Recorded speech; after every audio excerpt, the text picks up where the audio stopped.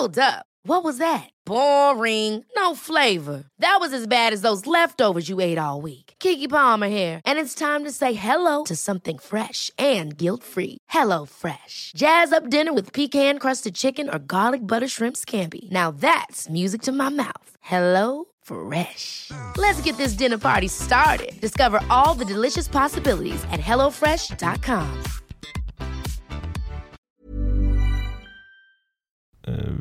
Torsdagen som i den här veckan där podden släpps. Det vill säga torsdagen den 4 april. Just det. Då är vi i Landskrona. Och håll i hatten. Då kommer till Landskrona teater kommer Anna-Lena Brundin, Josefin Johansson och Kristoffer Nyqvist. Wow. Oj, jag måste resa mig från golvet som jag just föll till. Konferencier, yours truly, Fritte Fritzson. Nej. Jo då. Jag kommer att hålla hov i halva Landskrona innerstad. Sen så tycker jag också att man ska gå och titta på svensk dam. Så vi börjar med så här, kom till Landskrona och gå i kortege med Fritte ner till teatern. Jag kommer be ABFs blåsorkester att gå från stationen ner till centrala Landskrona. Och jag kommer sjunga gamla kampsånger med en megafon. Om vi får in lite fler patrons såklart, så att jag kan köpa en megafon. Sen så tycker jag att man den 10-11 april tycker jag man ska gå på Svensk Damimpro när Oslipat arrangerar. Och då är det den 10 april i Uppsala och den 11 april i Stockholm. Och då är det ju det är Moa Lundqvist, Dilan Apak, Elvira Lander och Tora Larsson som kör sin bejublade impro-teater business. Gå och berätta biljetter på oslipat.com. Ja.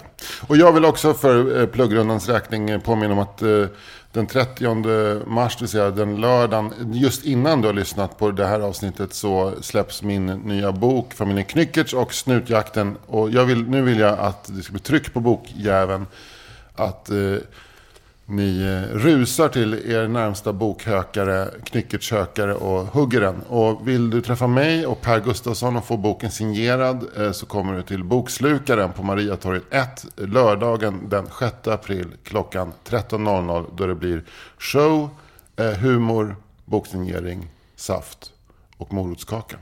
Jag kommer sitta utanför och röka en e-cigarett. Nice.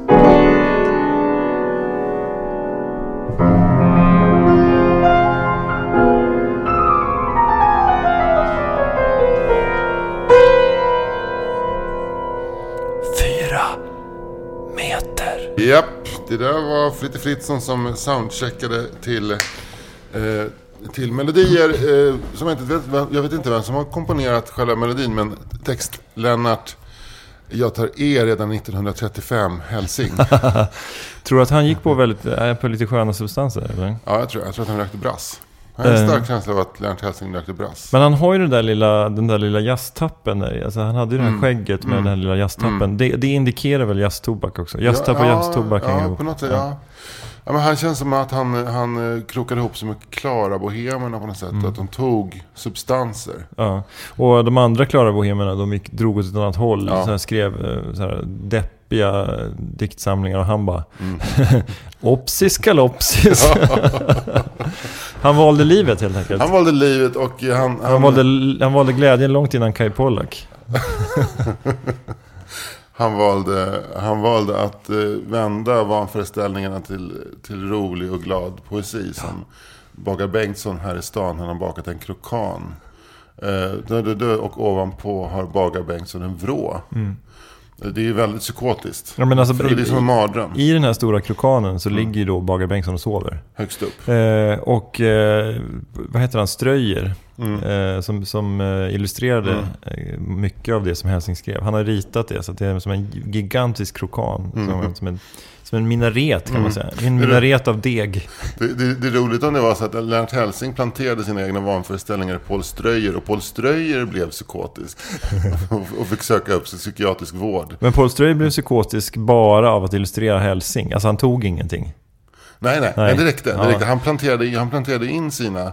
För Hälsing var det inre bilder, och då skulle ju Ströyer göra det till yttre bilder, och där i den processen så liksom var det som att han ympade in galenskap i en annars ganska tråkig så politisk skämtecknare som lite på högerkanten av.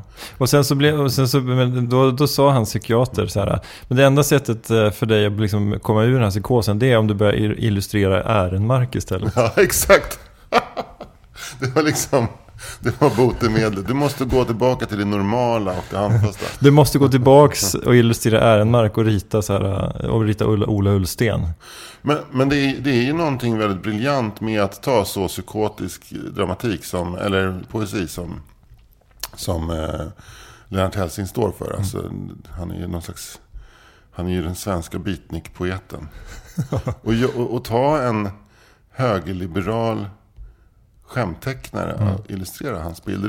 Det blir som att, för att hade man till exempel valt en lika galen tecknare som Hans Arnold, då hade humorn försvunnit på något sätt. Ja, men lite så. Men Ströyer, han håller ju på något sätt fortet mot den totala galenskapen. Verkligen. Men å andra sidan så tog han med sitt liv då. Nej, det gjorde han inte. Han till av pin 70 år gammal som folk gjorde på 80-talet. Jag vet inte om du kommer ihåg att Ströyer också illustrerade en klassisk informationsskylt på SJs tåg. Ja, jag har ett svagt minne. Det var då ett antal illustrationer som skulle liksom visa hur man skulle bete sig på tåget. Det var som tåghyfs. Det var till exempel så här: förbered dig och god tid innan ni ska gå av. Då var det en familj med mamma, pappa och 2 barn som stod med sina väskor, och så hade de liksom ett rep mellan mamma, pappa och barnen så att de skulle så här hålla ihop. Och sen så var det någonting med att reservera gärna din plats när du går till restaurangvagnen. Då var det någon som hade lagt häftstift på platsen. Så det var ju humor. Det var humor. Ja, men det kanske var hans opus magnum. Det är roligt för att han fick uppdraget och han blev förbannad. För man ser familjen som håller ihop med rep, då är det någon form av satir över SJ eller över liksom förmyndarsamhället som SJ då representerade. Men de fattar liksom inte. Nej, de fattar, det här är bra, det kommunicerar. Men redan där var Ströyer så där högliberal, att han på något sätt subtilt bara petade på statens järnvägar, maktmonopolet. Ja, exakt. Men jag har en dröm att jag ska någon gång, om jag ska få lite större boende, att jag ska inreda då en vägg med så här gammal SJ-panel med så här bultar. Och sen ska det vara då en sån här mörk träpanel. Och sen ska det vara den här informationsskylten. Och så bredvid den ska det vara liksom ett litet inhack i väggen. Och där ska det stå en sån här gammal sån här vattenkaraff som de hade på SJ-tåget förr i tiden. Som ens mamma var så paniskt rädd att man skulle dricka ur den. Och så här, vad du än gör, drick inte av vattnet. Det har stått där sedan Boden. Och man hoppar på i Hallsberg. Då känner man alltså att det där vattnet det kanske inte var superfräscht. Men samtidigt så tänker jag mig ändå att de fyller väl på antagligen vatten inför varje färd. Och så fanns det vatten där. Det där är en gammal misstro mot SJ och staten. Liksom, även restaurangvagnarna och smörgåsarna då, som man trodde hade liksom färdats från Ystad till Haparanda och tillbaka. Men det är inte alls säkert att det var så. Men det är också en del av det här högerliberala humorns så att säga, gisslande av statens järnvägar eller statsmonopol överhuvudtaget. Att liksom vattnet kan vi inte dricka. Men kritiken kommer från alla håll. Stefan Demert skrev den här klassiska, den har vi säkert varit inne på i 4 meter också, den här SJs gamle vän, festligt att du lever än. Jag tror nästan säkert att vi pratar om det. Det var inte det kanske var 5 avsnitt sedan. Ja, men då nästa kanske du ska ta och göra ett litet test om du har Alzheimers. Nej, men jag sa ju det själv att jag tror att du var osäker på det. Jag sa sen sa jag nästan helt säker på att vi pratat om det. Ja. Men att jag har Alzheimers, det kan vi konstatera. För jag glömmer alltid bort var jag ställt bilen någonstans. Nej, är det sant? Ja. Jag var i Frankrike nu, jag kom hem igår och var där bara 3 dagar. Men då var vi i en liten stad som ligger i norra Frankrike, nära Belgien, som heter Lille. Inte jätteliten. Nej, 230 000 invånare. Ja, men sen har du ju också så här städer runt omkring, Roubaix och alltså, så det är liksom, det är ju något som ett industrikonglomerat där uppe. Det är ju det. Och det ligger egentligen närmare Bryssel än Paris. Men just det ska säga att det ligger 22 mil tror jag norr om Paris. Det tar 1 timme med tåg. Om man jämför med motsvarande med Linköping som ligger 20 mil från Stockholm, så tar det 1 timme och 40 minuter med tåg. Det är en jävla skillnad. Det känns som att man är i en förstad till Paris. Vilket också kanske gör att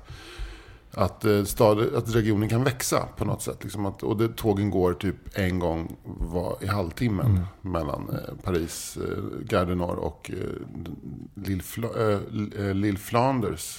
Just det. Det flamländska. Det är flamländska. Men då är ju alltså, då kanske tåget bara går Paris, Lille, Bryssel eller något sånt där. Ja, det går Paris-Lille. Det stannar inte någonstans. Okay, det bara, sen är det som att man åker över en åker hela vägen. En ganska ful åker. Åkte du med det tåget? Jag åkte fram och tillbaka. Ja. Men nu är jag ju supernyfiken vad du gjorde i Lille. Ja, men det var en tv-mässa där som heter Serious Mania, som är någon slags produktionsbolagsmässa där man åker ner och pitchar idéer och screenar idéer och sen åker alltså kanalchefer och även produktionsbolagsfolk ner och köper och säljer tv-serier. Men jag var där för att ta ett möte faktiskt. Så jag missade hela mässan. Jag var inte ens akkrediterad till mässan, utan jag hade ett möte.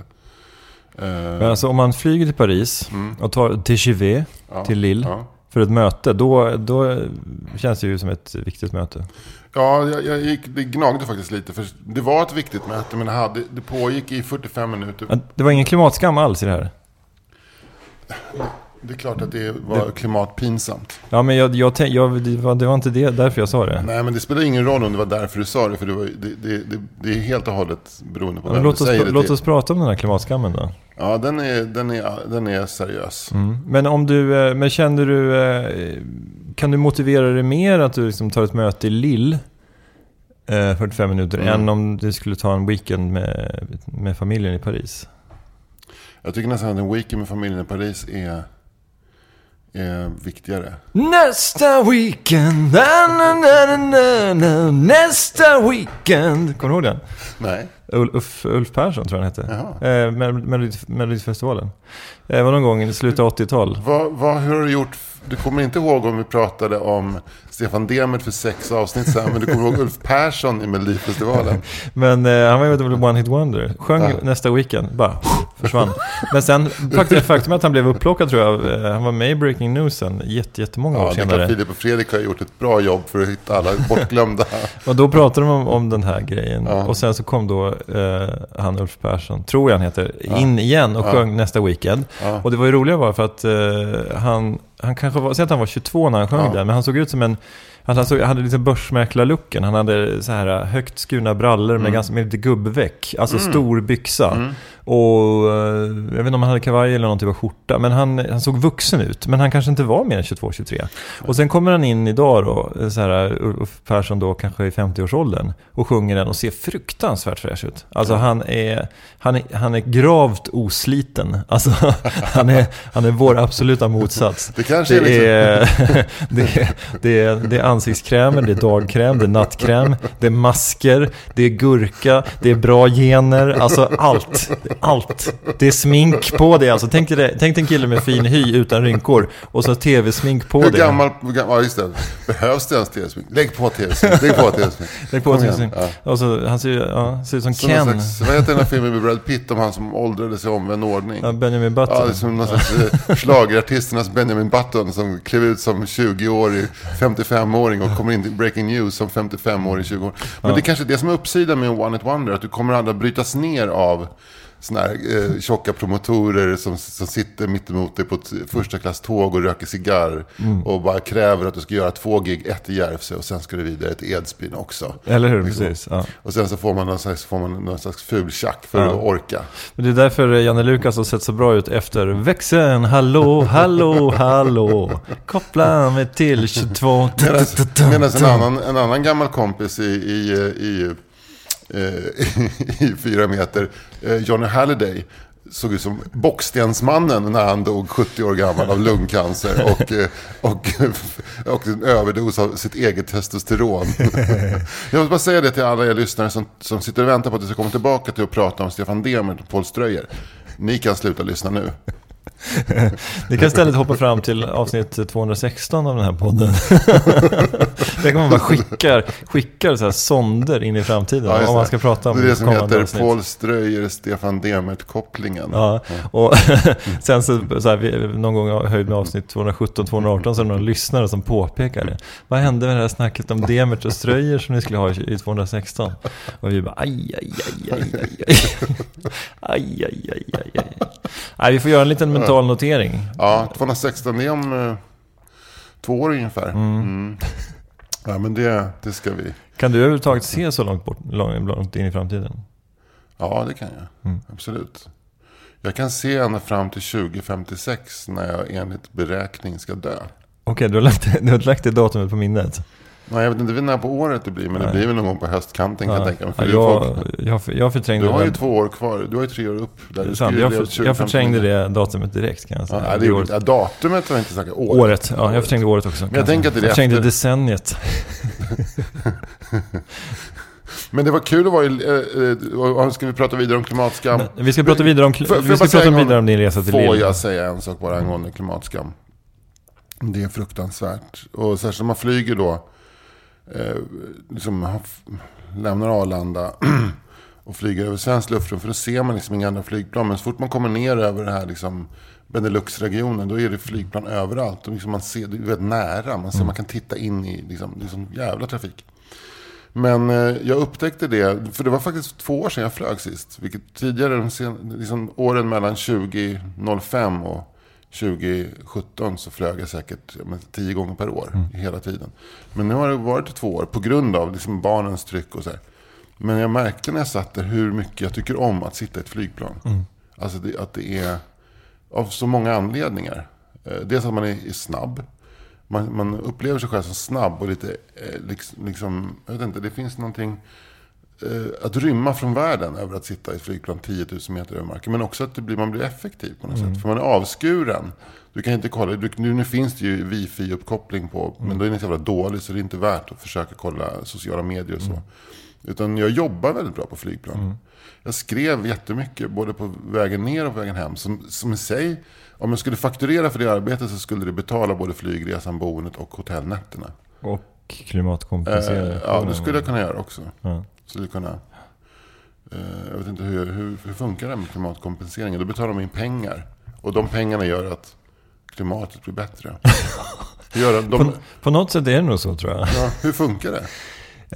Jag vet inte, men man betalar ju väl in till något ställe. Och de pengarna, det är väl som jag vet inte om det sköts av någon myndighet eller om det är privat eller alltså ideella. Åker upp små liksom mikrorobotar och tar bort koldioxid ur atmosfären? Jag tror kanske att det går direkt till Viskogen i Tchad. Ja, så då flyger man ner folk till Tchad som planterar skog. Eller man kanske bara flyger ner plantorna. Ja, men jag tror att plantorna, jag tror det finns plantor. Jag tror det finns fröer i Afrika också faktiskt. Är det Tchad Viskogen? Ja. De har inte elektronik, men de har träd. Ja, men du, hur är det med den här Viskogen? Vi är väl många som har ett litet diplom, va? Ja, jag har. Men jag tror att det var någon... Jag kan ha drömt det här, men jag tror att det var någon som skulle ta reda på vad som hände. Vad hände med mitt träd? Typ, eller vad hände med min get? Och geten var väl antagligen slaktad. Men jag tror att det kanske var... det var någon som skulle åka ner och titta vad som hände med det. Det är en ganska bra upplägg för en dokumentärhistoria. Eller? Ja, verkligen. Det skulle inte vara det finns ingenting sämre än att åka ner och hugga ner sitt träd. Nej, men rätt ska vara rätt. Ja, det här, panelen i den här bastun, den är från mitt träd i Tchad som jag planterade. Sen åkte jag ner och sågade ner det. Tanken var att det här trädet skulle stoppa då spridningen av öken i Sub-Sahara. Och det klarade det här trädet väldigt bra. Men sen när han hade gjort sitt jobb då, så kände jag att det här trädet behöver pension. Så jag sågar upp det här jacaranda-trädet och lägger det som en riktigt härlig bastupanel. Och det är ju ingen bra bastupanel det här. Det är ju alldeles för hårt för bastu. Det är en riktig bastupanel. Det ska ju vara lite poröst sådär. Har du det gnisslar och låter här i bastun? Det är för att det är jacaranda. Ja, det är omöjligt. Ja, det finns något fint. Det finns något fint liksom lågmält i Viskogen. Att man planterar träd. Men det är nog egentligen... Jag har en radionovell som handlar om en man som var ute och fotvandrade någonstans nere i liksom, Centraleuropa. Så här, i något bergsområde som inte var Alperna. Och där träffade han på... Han gick vilse. Och fick söka skydd hos en man. Som var väldigt speciell. Liksom ordkarg. Men du kan bo här hos mig i natt. Och sen så märkte han att den här mannen, han hade väldigt många olika fröer och liksom, vad heter det, ollon, kottar, sådana i tunnor. Och sen på morgonen så fick han en god frukost, även den väldigt ordkarg. Och sen så tog den här mannen och samlade ihop 50 stycken av varje frötyp. Och så gick han ut och då följde den här personen efter. och planterade det. Han planterade nogsamt här oxel, här björk. Där. Och det här var också en väldigt karg plats. Det var liksom någon form av hedlandskap. Men han sa att här var det skog förr och jag tänker återplantera skogen. Det var också en trakt som var rätt uttorkad och liksom på något sätt obeboelig. Och vilket var fascinerande, den här personen som skrev novellen, han blev kvar i 1 månad och hjälpte honom. Och det var också väldigt noggrant hur, när han till exempel valde ut ett frö, ett ollon är det väl framförallt, så tittade han noga på det, han valde bara de bästa, så planterade han dem. Och sen så återvände han dit med 5-årsintervall och såg då hur små liksom, dungar blev till skogar. Och till slut så var det liksom, mer eller mindre skogsbeklätt. Och det började återigen rinna vatten i en bäck där det hade varit vatten för. Ja, det är så jävla fin novell. Men jag tror att den utspelar sig under en 30-årsperiod eller något sånt där. Ja. Hur den här mannen själv liksom återskapade en naturmiljö som hade existerat för kanske 200 år sedan. Och nu så hade den. Men vem är det som har skrivit den? Det var en svensk. Fan, jag hörde den på radio. Den var helt fantastisk. Jag vet inte hur jag ska googla den. Men då, det kommer ju vara en lyssnare som kommer att säga rätt namn. Ja, och det var väldigt många detaljer som gjorde historien bättre som jag nu har glömt bort. Men just det här att han liksom manuellt med fingrarna stack ner de här fröna i. Mm. Men alltså rent tematiskt låter som någonting nästan som P.C. Jersild skulle kunna skriva. Ja, fast det var kanske snarare så att typ Lars Sahlin. Ja, okej. Faktiskt. Inte P.C. Jersild. Ja, inte Torre Lindgren i alla fall. Nej, han är mer destruktiv. Ja, det handlar mer om att såga ner. Jag kom upp om kvällen till Västnorrland, södra Västnorrland, som jag ju hör till. Och mötte där en karl som på väg ut till skogen med yxa över axeln. Har frågat honom, för han skriver på mål. Och jag kan ju inte det, så jag hittar på ett mål nu. Har frågat honom, vad ska jag göra med yxan? Hugg ner skiten, sa han. Ska hugga ner hela skiten. Jag sa att den här skogen är ju inte duglig till något annat än att sota en böckling. Han ska hugga ner skiten. Och jag återkom till honom varje år, var 5:e år. Och skogen blev mindre och mindre och ut bredde sig ett dött slätt land. Ingen kyrk, ingen gård, ingen kogeting, än bara en stepp. Och det blev ju som det sydnorrländska Pampas till slut. Och sen anlade de där Gävle. Vilken bra, fin novell. Ja. Tänkvärd kan jag känna. Mm. Han var förbannad, det var en gammal kronoskog säkert. Han var förbannad på samhället. Förbannad på krono. Ja. Det kanske var en gammal bortglömd fideikommiss som han var inne och skulle hugga ner. Ja. Ska hugga ner fideikommissen. Ja. Ja.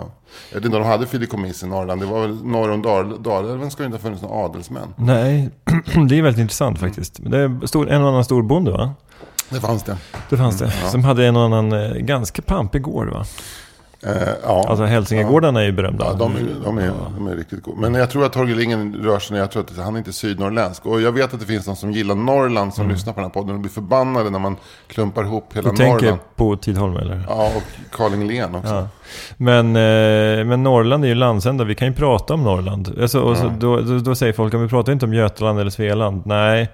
Men vi pratar om Skåne, där bor det ungefär 1,2 miljoner invånare. Och i Norrland bor det också ungefär 1,2 miljoner invånare. Så det handlar inte bara om en fråga om yta, kan jag känna. Utan det är en fråga om tryck. Ja, fast det handlar ju också om att välja, om jag som poddare ska välja faktamässighet eller flöde. För att jag kommer att tvungen att bryta mitt flöde för att googla varifrån Torgny Lindgren nu kom. Men det var väl någonstans i Västerbotten, kan jag tänka mig. Men det du sa i novellen Västnorrland, en och annan kommer ju bara...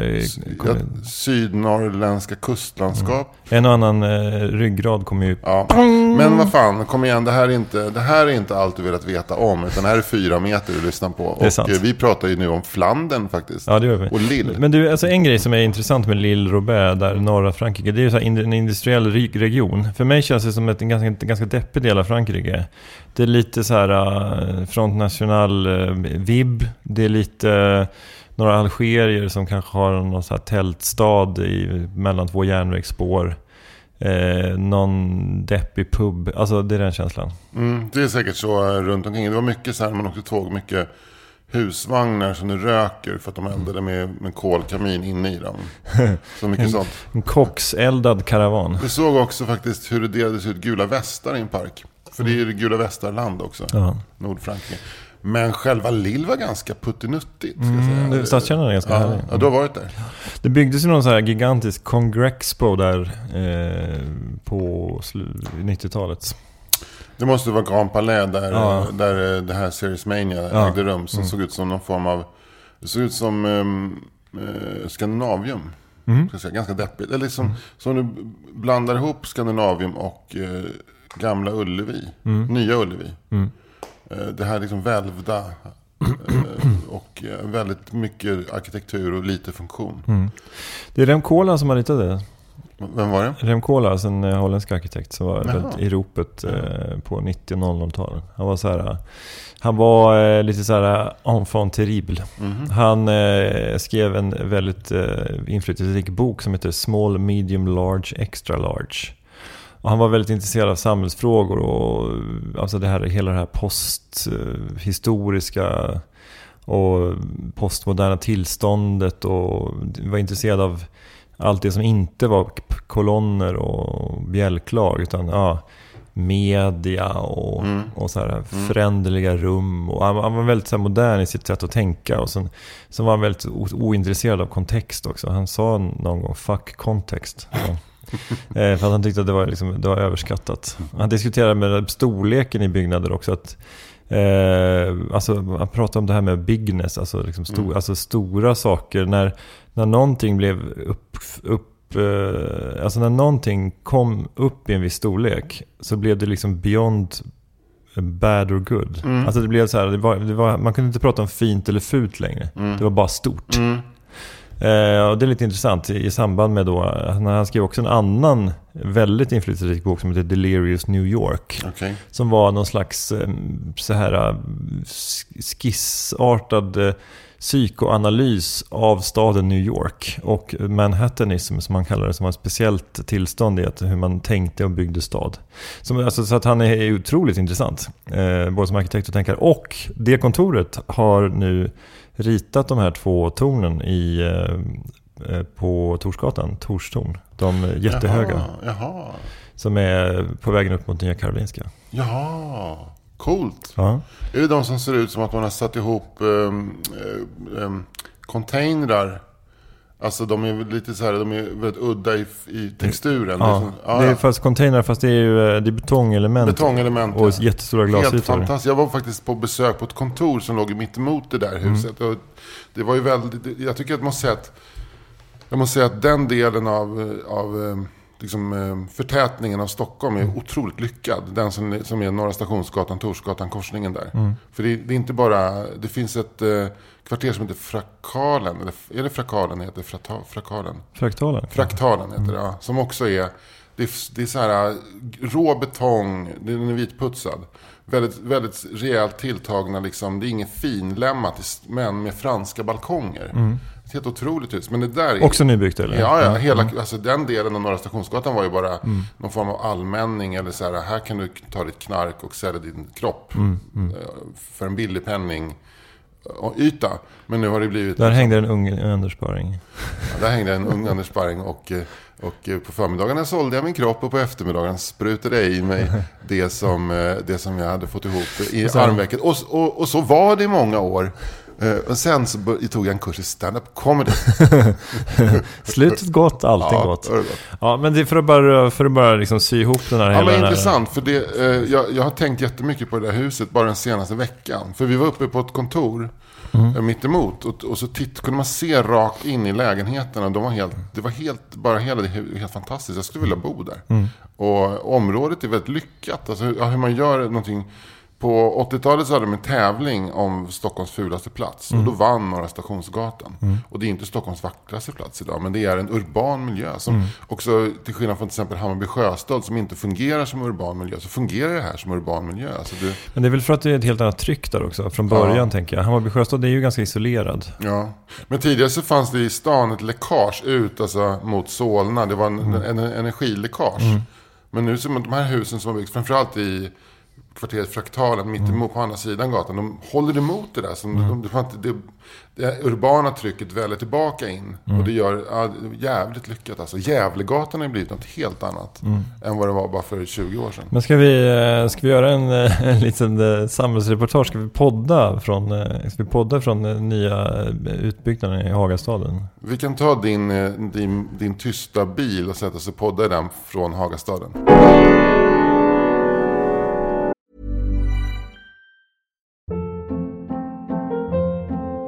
Hold up. What was that? Boring. No flavor. That was as bad as those leftovers you ate all week. Keke Palmer here, and it's time to say hello to something fresh and guilt-free. Hello Fresh. Jazz up dinner with pecan-crusted chicken or garlic butter shrimp scampi. Now that's music to my mouth. Hello Fresh. Let's get this dinner party started. Discover all the delicious possibilities at hellofresh.com.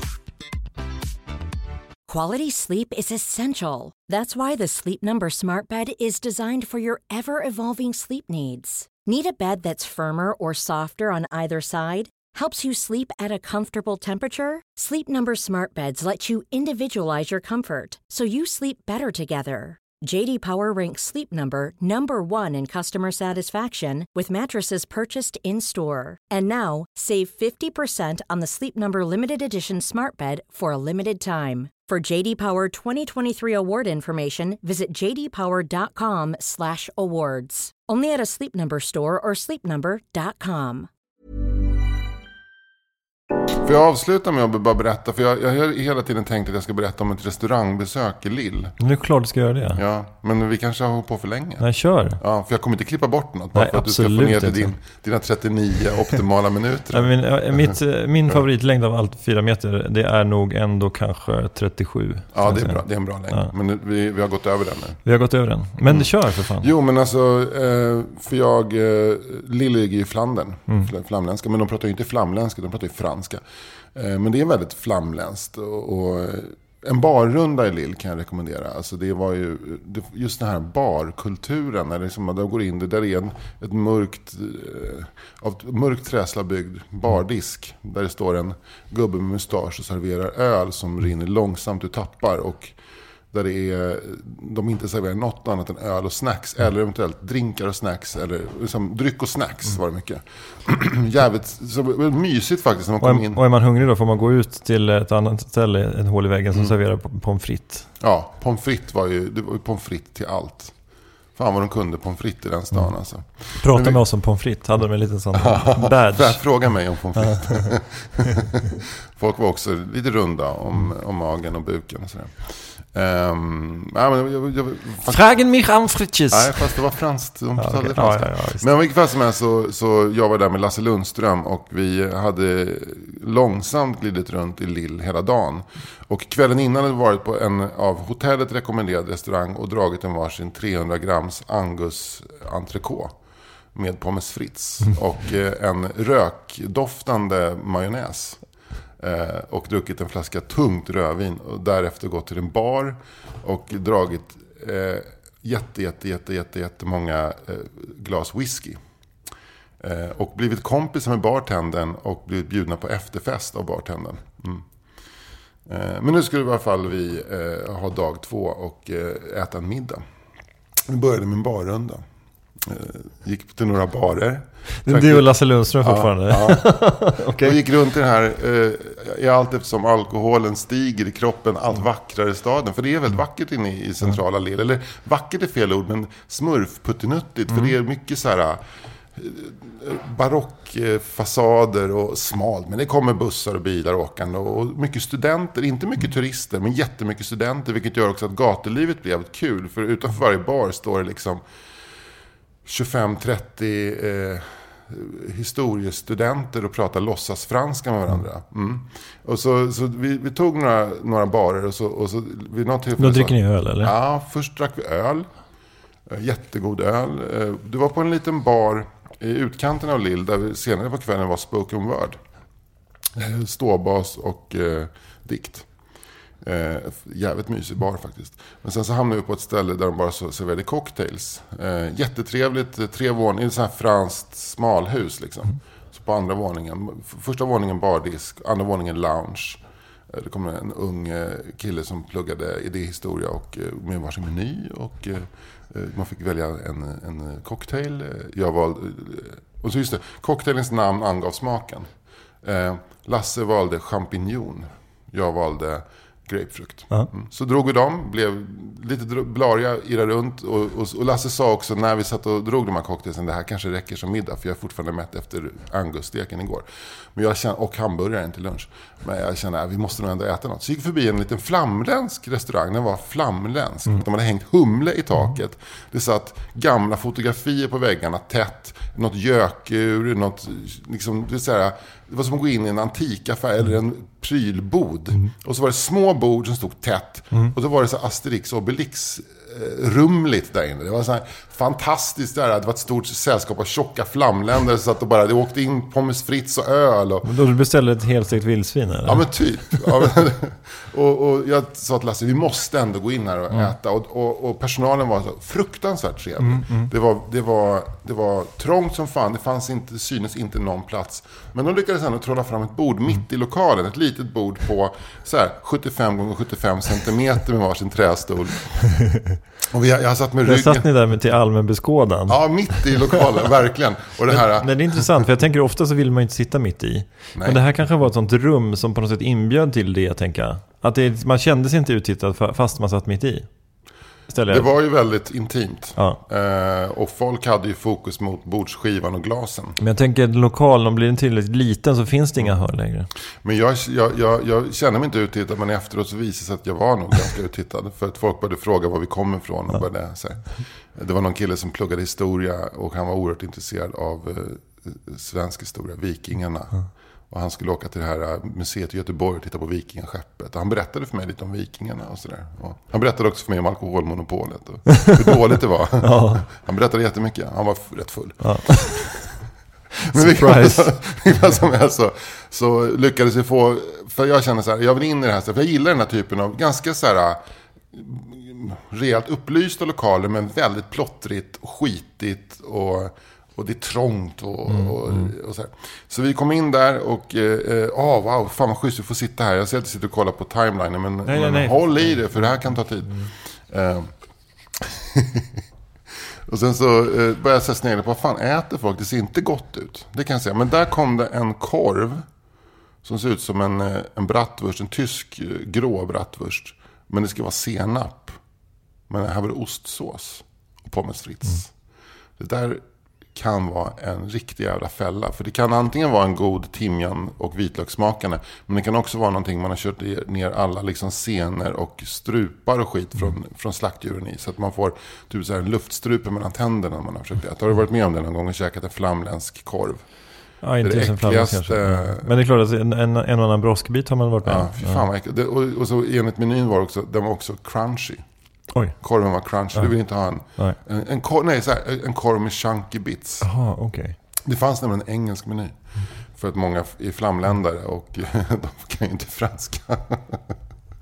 I alla fall så märkte jag också att jag tittade på Lasse och han var egentligen ganska mätt. Och jag såg hur svett började bryta fram i ansiktet på honom. Så här illamående svett. Men jag sa, nej nu har vi fått de här platserna. Nu ska vi äta här. Det finns säkert något gott. Och sen så fick vi in menyerna. Och då kan jag säga, det fanns ingenting på den menyn som var ätligt. Det gick inte att tänka sig att äta någonting på menyn. Förutom en angusstek 300 gram. Och det hade vi ju liksom fattat kvällen innan att det är ju farliga grejer. Det kan vi inte ge oss på igen. För vi hade ju varit helt förstörda efter den. Så det var så här... Detta är hare, anka och kyckling. Kokt och serveras kall i eget gelé. Den typen av rätter. Och så den här korven med chunky bits. Ja, det var så äckligt. Alltså, men konfiterade grejer kan ju vara rätt gott i och för sig. Ja, men inte kall. Alltså, det känns, och Lasse började säga, jag kanske ska ta en patétallrik. Så åkte det in en patétallrik till bordet bredvid. Och så han bara, nej, jag kan inte ta patétallrik. Jag kan inte ta den, såg inte god ut. Vi valde en stuvning, köttstuvning i cinnamon bread, alltså pepparkakor och svart socker. Det tog. Och det var det bästa. Det var det minst äckliga. Det var det minst äckliga. Det där vänder sig många på. Och det åkte in på en ganska liten, tight tallrik. Så låg det en klutt stuvning på ena och jättemycket pommes frites. Ja. Och så den här svarta sirapsaktiga såsen och pommes fritesen, det hör inte ihop. Nej. Kanske kokt grynig potatis som man kan mosa. Men, och det var knappt. Det var inte gott kan jag säga. Det var riktigt. Jag tänkte så här, tänk att gå på den här restaurangen med barn. Men du fick skölja ner det här med kopiösa mängder öl då, eller? Vi pallade inte att dricka öl för vi var så mätta efter kvällen innan och att vi hade haft en liten runda. Så vi tog in en flaska rödvin. Den var god. Och sen var serveringspersonalen var våldsamt trevlig fast ganska virrig och långsam. Så att jag såg att Lasse var mer och mer illamående av det. Så han var tvungen att gå ut till slut och stå och vänta utanför när jag betalade not. Men stora frågan kvarstår ju. När hann ni med det här 45 minuters mötet? På förmiddagen innan. Okay, Det var ett bra det kändes som att det var väldigt mycket mat och dryck. Kopiösa mängder mat och dryck. Jag är fortfarande mätt. Kulinarisk resa till norra Frankrike. Ja. Jag ska säga så här, åk inte till Lille för att äta, åk dit för att dricka. För det var jävligt trevligt med barerna. Riktigt trevligt faktiskt. Man blev ju mottagen med öppna famnen vart man gick in. Fan, jag blir lite sugen på att åka utomlands med dig. Ja, det kanske jag kan göra. Ja. Jag har en idé till en resa vi skulle kunna göra. Det är att vi åker till Flandern, hyr cyklar och cyklar mellan småstäder och provar att dricka trappistöl. Ja, och poddar. Och poddar. Ja.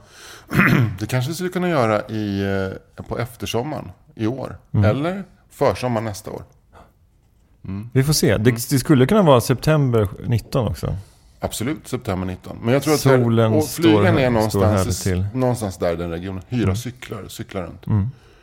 Det låter ju svinnice. Fantastiskt. Ja.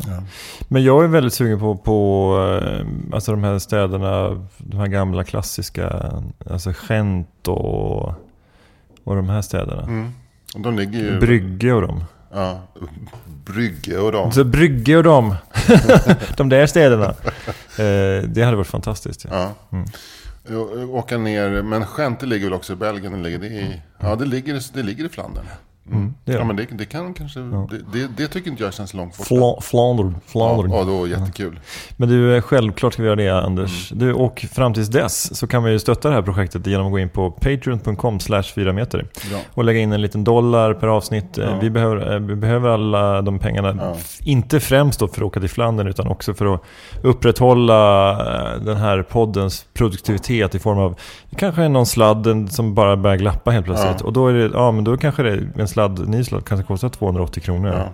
Och där kan ni hjälpa till, verkligen. Alltså. Kanske behöver ett nytt kort till inspelningsapparaten.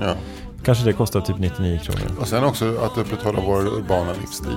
Det är inte billigt heller. Nej, det behövs det många Patreons. Precis. En kardemummabulle i Stockholm, den kostar 82 kronor, bara så ni vet. Så det är alltså, det går in som $1 Patreon, det är 8 avsnitt. En kardemummabulle, du fattar. Ja, precis.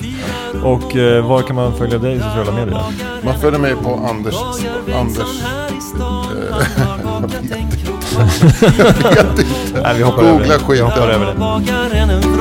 Bagare Bengtsson här i stan, han har bakat en krokan, 4 rum och ovanpå, där har bagaren en vrå. Ever catch yourself eating the same flavorless dinner 3 days in a row? Dreaming of something better? Well, HelloFresh is your guilt-free dream come true, baby. It's me, Keke Palmer. Let's wake up those taste buds with hot, juicy pecan-crusted chicken or garlic butter shrimp scampi. Hello Fresh. Stop dreaming of all the delicious possibilities and dig in at HelloFresh.com. Let's get this dinner party started.